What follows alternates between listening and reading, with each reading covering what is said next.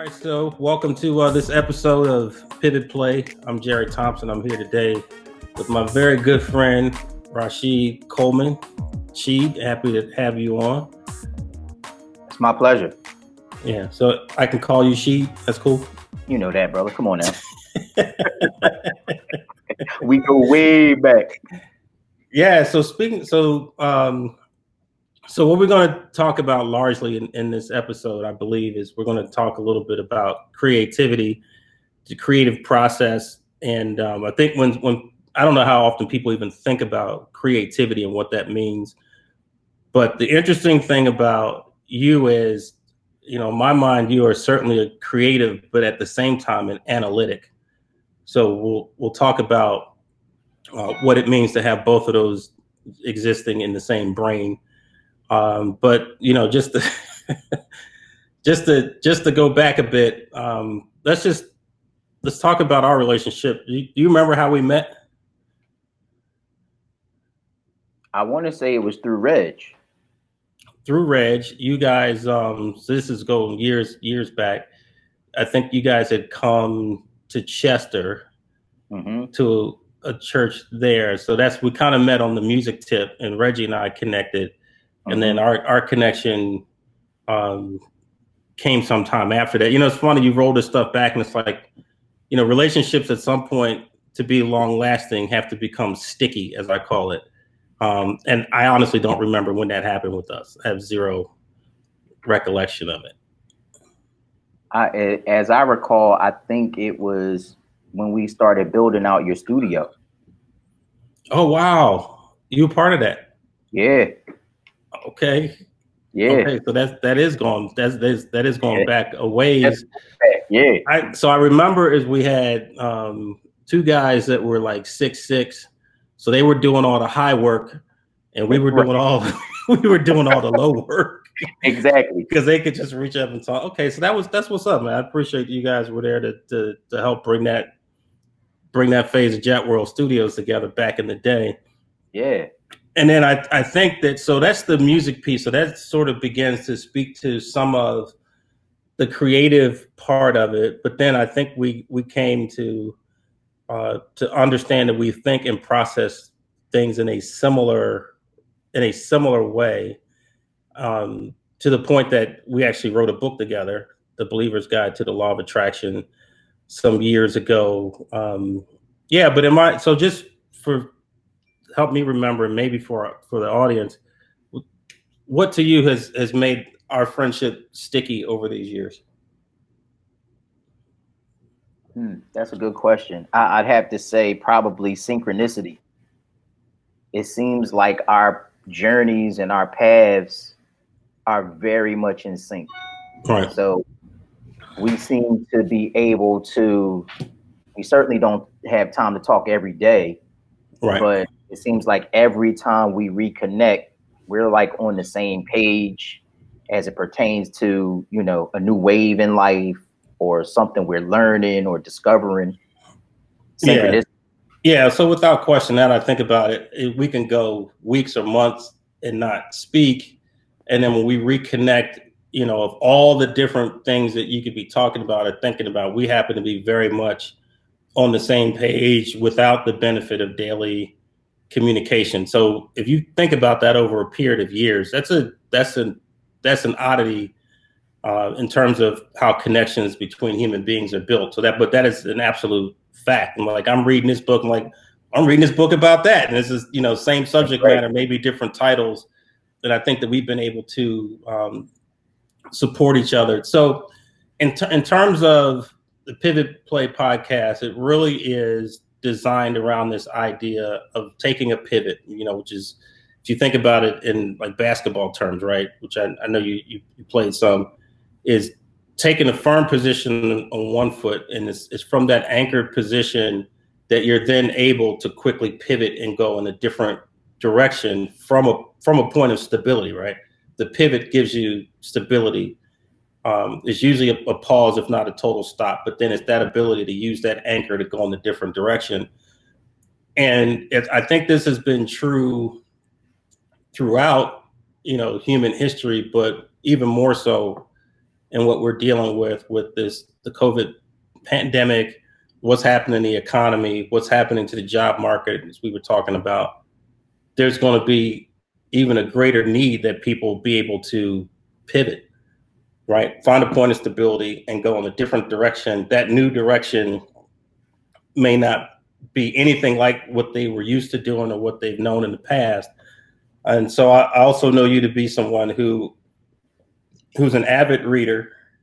So you're constantly testing, your perspective, right? Taking in new information and refactoring. So when we think about what that pivot means, just talk about how you see it in terms of the current circumstance that we're in and what you think people might need to do. Yeah, I believe that the pivot has been optional up to now. Okay. And I think the leaders of fields, no matter what that field of play might have been in times past, people had the luxury of saying, oh, okay, I'm ready for change. I want to move forward in this regard or down this new avenue. But now the world has drastically changed in a matter of one business quarter, a little over 100 days, I think now. And it's essential. People are going to have to fast track developing new modalities, really moving beyond hobbyist interests in certain things and learning how to leverage those things now to monetize them, to industrialize them. So it's essential now. We got to be able to kind of stop on a dime, change direction, and be able to manage these things simultaneously if you still have, kind of your bread and butter that's happening. Right. So, so essential is a word we could talk about because I agree with you that I believe it's essential. If you want to give yourself your best shot, right? Sure. But I think that there's some people too that are just holding on, hoping that it returns to what it was. And maybe some of that is just, humans and their challenges would change overall. But I think some people are holding on. I don't know if they see it as essential. What do you see happening to those people? Wow. Well, I hope I'm not the first person that people are going to hear this from, but they are going to be the unfortunate casualties of this tsunami. Right. Unfortunately, no one really is prepared for a tsunami when it hits. Right. And this is how it's going to happen. Like, just being tumbled over and over by this wave of progress. Because I really don't see this pandemic as altogether bad. Now, the loss of lives, the way people have experienced losses in families is certainly tragic, right? And I think that's an understatement for some people. But I do see the opportunity in this pandemic or this episode that if you can reinvent yourself, if you can reposition yourself, if you can pivot, then you really can put yourself in a position to do some pretty incredible things. Right. And so I think that history would prove that that's always been the case, and is for the people who can see something different. And so in order to see something different, and this is where imagination and creativity comes into it. So even in the midst of just craziness. So for you personally, how do you see your sense of imagination, which let me just throw this in. Typically, as we get older, the opportunity to imagine and to dream is usually kind of sucked out of us, right? With replacing it with life responsibilities and sensibilities around things that we have to do and get done. And so most people don't spend a lot of time in their imagination. But so to me, I see it as the way that we evolve. But for you, what role does imagination and creativity play as pertains to creating new opportunities? It's the key. For me, the only way I see it, I'm very visual. So the way I see it and imagine it is like imagination is the copulation, the intimate act that occurs before the big bang of creativity. You know what I'm saying? You might have to unpack that one a little bit. Okay. So imagination is really a borderless or lineless, if you will, portrait. It gives you the license to create or make up whatever it is that you can think, right? And that's probably what I should say. It's that borderless and lineless capacity to think, right? To capture these images that burst out of the mind. It would seem spontaneously, but things that have kind of been rolling around and tumbling around from influences from our own self-generated ideas. I think it's like this rebirthing of the child in us, Right. which kind of erupts into these moments of creativity where we're expressing what we're imagining. Right. So with that, so I usually put that in terms of this is my cartoon self. Right. This is the one that even if I get smashed by an anvil, they just redraw me back in the next frame. Like it's all good. Like, you know what I mean? Like it's a million lives. I can fly. I can breathe fire. I can do anything in my imagination. Mm-hmm. So to me, it's kind of, for me, it's my cartoon self. If that makes any sense at all. Perfect to me. And so also as a musician and a producer, the creative process, right? And I think this, and people who don't understand this, maybe because they haven't been around or experienced it, but that is also a place where both the creative mind and the analytical mind kind of come together, especially if you are, a step beyond the artist, right? If you're the artist, maybe someone just puts something in front of you, play this, sing that, and it's a wrap. But when you are the one who's creating everything, and then you are the hands behind the machine, you're the one, using the software and the mixer and all that. And again, I may be saying more than people understand, but I think you also see where there's a place where imagination moves into reality, right? Comes out of our minds and it starts to become a thing.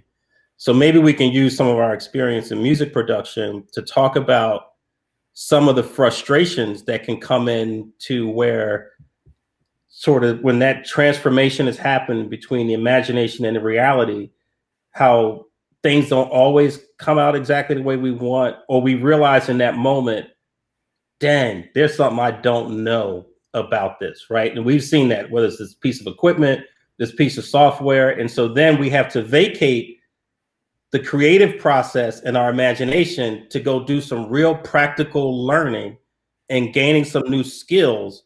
And the better we get at that, the more we can facilitate these ideas, our cartoon selves bringing something into the physical world. I see you shaking your head, so you know exactly what I'm talking about. What are your thoughts on that? Yeah, I mean, that's you expressed it very eloquently, bro. Like that's the process. And I'm grateful that at least for me, I'm able to work through both of those processes simultaneously oftentimes. So, both spheres of my brain are firing at the same time when I run into one of those challenges. But I do think when you were talking, I thought, there's probably something we take for granted when it comes to creativity, and that is courage.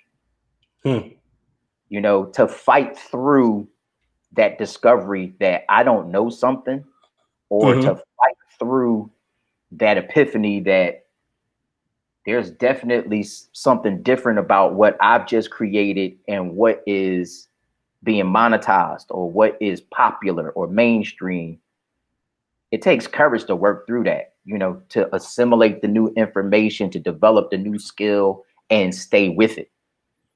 So when you say courage, one of the things that I thought about, so I want to make sure we get back to the necessity to vacate the creative process to do real practical learning, because there's new skills that we require. And we'll come back to that. When you said courage, I believe what I was thinking about then was that courage being manifest in how we invest in ourselves. Right. So what I do know about you, and this is something we have very much in common, within maybe some small margin of limitation, there's not a lot that we won't do to invest in ourselves. Right. And I've known you to do that over the years. And sometimes it just starts with, I'm buying this book, and then I'm buying this tool. So talk to me about the value of how self-investment kind of shows up in your life. It's constant. So, our relationship just in music alone goes back over 20 years, right? And we've talked about how music, to the degree that we've been able to do it and enjoy it, is a cash cow. So as quickly as the technology is advancing, you find yourself having to upgrade, whether it's software, which can be costly, or it's hardware, which can be even more costly. The transition of utilities, how hardware used to be the big thing and you had all these racks of gear 20 years ago. Now it's all in one box. It's in the laptop, so making the financial investment is huge. You just got to be ready to understand you and your dream are worth whatever the cost margin is going to be, right? But then time is an even greater investment, because I don't want to do anything halfway. I'm not Right. I'm not hobbying at things. I'm not wasting time. So I see it as an investment. So hours and hours, like we were talking earlier this morning, I'm up at 4:30 just because of the rest of my day. And I'm happy to jump up out of bed, excited, get cleaned up and get at it, because I'm learning some new skills to put me in front of this wave. Many people use it as an excuse to just tap out. They're like, Right. it's too much, too hard. Maybe they don't see the value proposition in investing the time. So I just go all in, man. Right. Well, some people say, you got to go with what like, leave with the one that brought you here. You hear all kinds of stuff that people use to resist change. But when we talked the other day, you mentioned another word, immersion. So what does immersion mean to you? Just going all in, truly investing and giving one's whole self over to a thing or an idea and losing yourself to it. Right. So, and I think in that conversation, I kind of look at that from the standpoint of, if you want to say a seed, right? Like if you can take this one seed, plant it in an environment where it can grow, right? So you have to protect it and then allow it the opportunity to get roots. If you go through that process of nurturing that thing, being extremely diligent to that thing, when it grows, it can produce fruit forever. Right. And that's what I don't know that enough people have been able to experience in their lives, is that idea of immersing yourself into something, being truly focused, dedicated, truly self-accountable to that thing, and then allowing it the opportunity to become what it can, holds huge dividends. The other way that I've thought about it is in terms of creating these waves of success. So for me, I've seen that in my career, that 1 month, 6 week, 6 month, whatever that time frame is that it requires to be totally head down, commit yourself, that time, those resources, to being able to develop, new learning, and then being able to demonstrate that, for me in my career, has created waves that have carried me for more than a decade. And you feel the wave, and even in light of your own humanity, the wave is kind of like a tsunami. Like, you can't stop it, right? And it goes against so many things that normally would stop it. And the reason I bring that up is I think people look for events. They're looking to succeed at this event, this thing, and they're not thinking about long-term sustainability. They're not thinking about, like the gift that keeps on giving. So I think that's one of the benefits of immersion. So back to investing in yourself. What about when it doesn't work? You don't see the result. You don't get the thing. You don't see the benefit or the income, whatever was one of the drivers for that. What about that? Yeah, through that process, I've failed many times at many different things, and it's taught me how to manage my disappointments. I don't lose myself emotionally in the setback, because that's how I interpret it. I'm always of the mind that if I didn't meet my goal, if it didn't work out the way I envisioned or anticipated it, then there's something else I need to know. So I invest myself even further so that I can figure out what I need to know to make it work in the way I initially envisioned it. Right. So then what about when you are connected then to other people who have less of an appetite to take the ride of self-investment, accountability to the group, self-learning. So now you're connected to people in this thing, whatever that thing is. How do you manage that piece of it?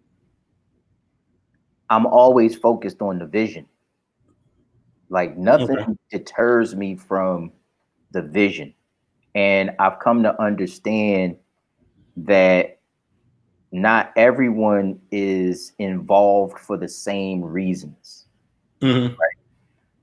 So, I don't choose to judge people or vilify people.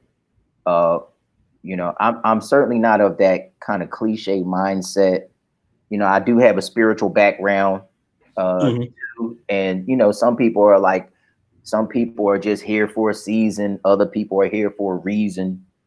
I believe both of those things are simultaneously true oftentimes, right? But Okay.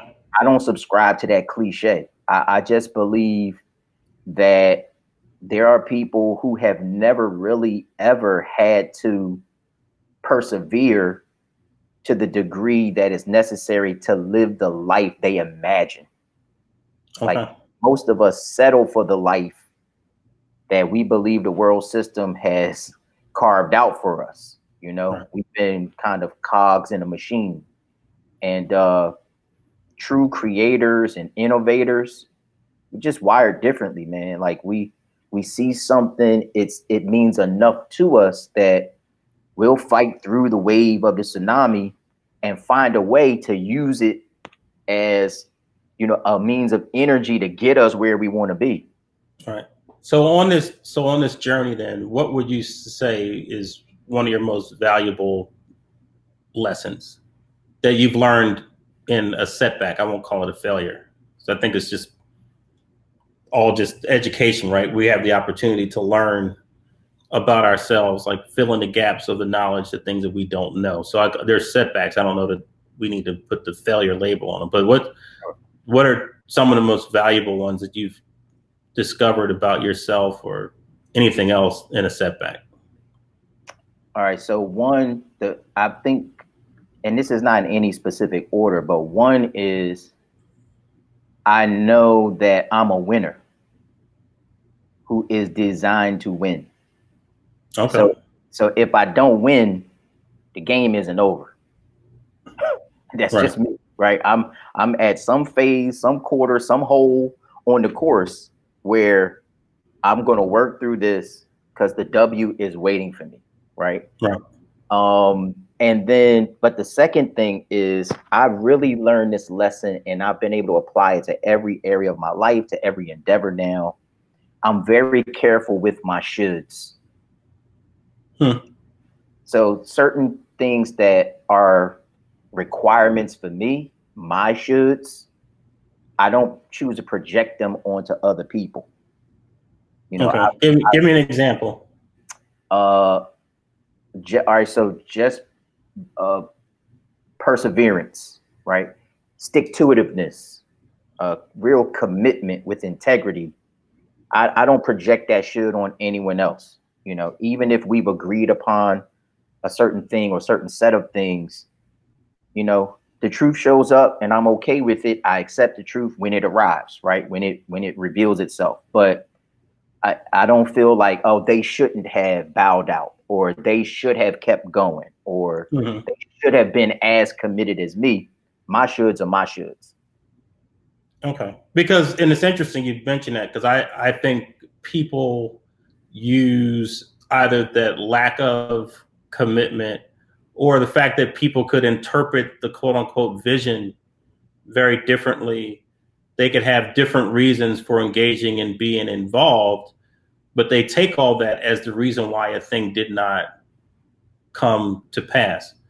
And it's not to say there aren't contributing factors, right? But I don't know that other people have to be blamed why something didn't occur. So this kind of takes us to two things that the one for specifically, I know we've talked about for a long time, is this whole idea of masterminds, right? And so I'll ask you to describe a mastermind, and then this idea that the current circumstance, at least from my view, will require a redefining and a different sense of community in order for us to really succeed. We will have to find ways to partner, everyone having their own, building their own that they can put their name on alone. I don't see all that. And I think some of that is a misinterpretation of success anyway, that we look at images of people on social media, movies, television, the news, and we think that people are self-created, self-made, which is an illusion, right? That you can do this on an island. So let's go back to just the idea of a mastermind. We've talked, I think, both in very positive terms and sometimes even in frustration. Because I don't know that even our connection over the years, we haven't always viewed it as a mastermind because there's too many empty seats at the table. Like, where are the rest of these cats that are supposed to be able to think in similar ways and mobilize themselves in certain ways? And we just, it's like King Arthur and the Knights of the Round Table. It's like it was more than two people. That's right. Did we miss something? So anyway, so let's talk about masterminds and then we'll talk about community. Yeah, you hit the nail on the head, Jerry. A mastermind to me is a collective of people with many different skill sets, acumens, modalities, interests, but are able to come together to contribute all of those gifts and abilities to empower one another, right? I don't believe a mastermind is always together to service one particular vision, but I believe it's a contributing collective of people who are offering their energy towards the things that interest the group in their varying avenues. Right. So meaning that we can partner, I can support your idea. I don't necessarily have to be part of it, right? I'm part of you, but that doesn't mean I'm in your thing, right? Your thing is your thing. I'm just here to support and encourage you, maybe help you find, maybe to mitigate or manage the risk, help you to find resources, that sort of thing. So there's a selflessness to a mastermind, which then just kind of segues us right into community. So when you look at the current dynamics in our society and in our economy, what are your thoughts around community? Community is Wow, bro. Community is going to be like water. So essential. Now, I have the, and I'm grateful for this. I have the kind of intrinsic desire for people to come together. Um, I think we, um, instead of just me. Um, Mm-hmm. and I believe community is a coming together again of a number of different people with those different skills who have some desires in common, right? Mm-hmm. They want some of the same things generally. And community is going to be of the essence. You were talking earlier about no success is individual success. Right. You know, and I think we live in an avatar driven society now where people think that the Michael Jordans and the LeBron Jameses and the Beyoncés and the Jay-Z's, that they're all self-made. Mm-hmm. When there are so many other pieces and people and moments that were a part of their upward trajectory to who they became known as. Right. You know, the parents taking kids to practices or getting them into camps. You know, the parent becoming the manager and plugging this iconic artist into these different venues and Right. opportunities. So yeah, that's what community is all about. And people who are averse to community are going to suffer in this new age. Right. So I go back and forth a little bit. So I want to say I wonder sometimes for me personally, I'll be a bit transparent here, is in my belief in community, in my just belief in human potential and what it is that we can accomplish. I sometimes wonder, and I'll have to add too, again, the idea that I believe that you can win from any position on the board, right? In my heart. I still wonder sometimes for me personally, have I short circuited some of the success that I could have had because of my belief and investment in other people who don't see their own lives or those possibilities the same way, right? Have I cast my pearls before swine? You know, that whole thing, right? And it's like, man, I wish I didn't care so much about some of these things and some of these people, because I'll just keep giving. And but I do know that it matters where you plant the seed, right? If I have this seed with all this amazing potential and I put it on the sidewalk and I'm diligent to watering it and giving it sun, there's no way for it to gain root. There's no soil there. There's nothing there. Or and we know the parable, right? And if I take that seed and I sow it where there's weeds, right? Well, weeds are really, really aggressive, right? And weeds want every bit of every resource that's down there. And so my seed, with all of its potential and great intention, these weeds are like, yeah, you know, there's no nutrients down here for you. And people don't understand that with plants, that they fight below the soil, right? They will kill each other beneath the soil, and weeds are very aggressive. So I believe in it, but I do have moments of pause because I do wonder for myself if I'm over invested in an idea that other people haven't caught up to yet. Huh. That's an Mm-hmm. interesting question. Is that what you're really questioning? That you're invested in an idea that people haven't caught up to? Or is the question, can people catch up to the idea and are they worth the investment?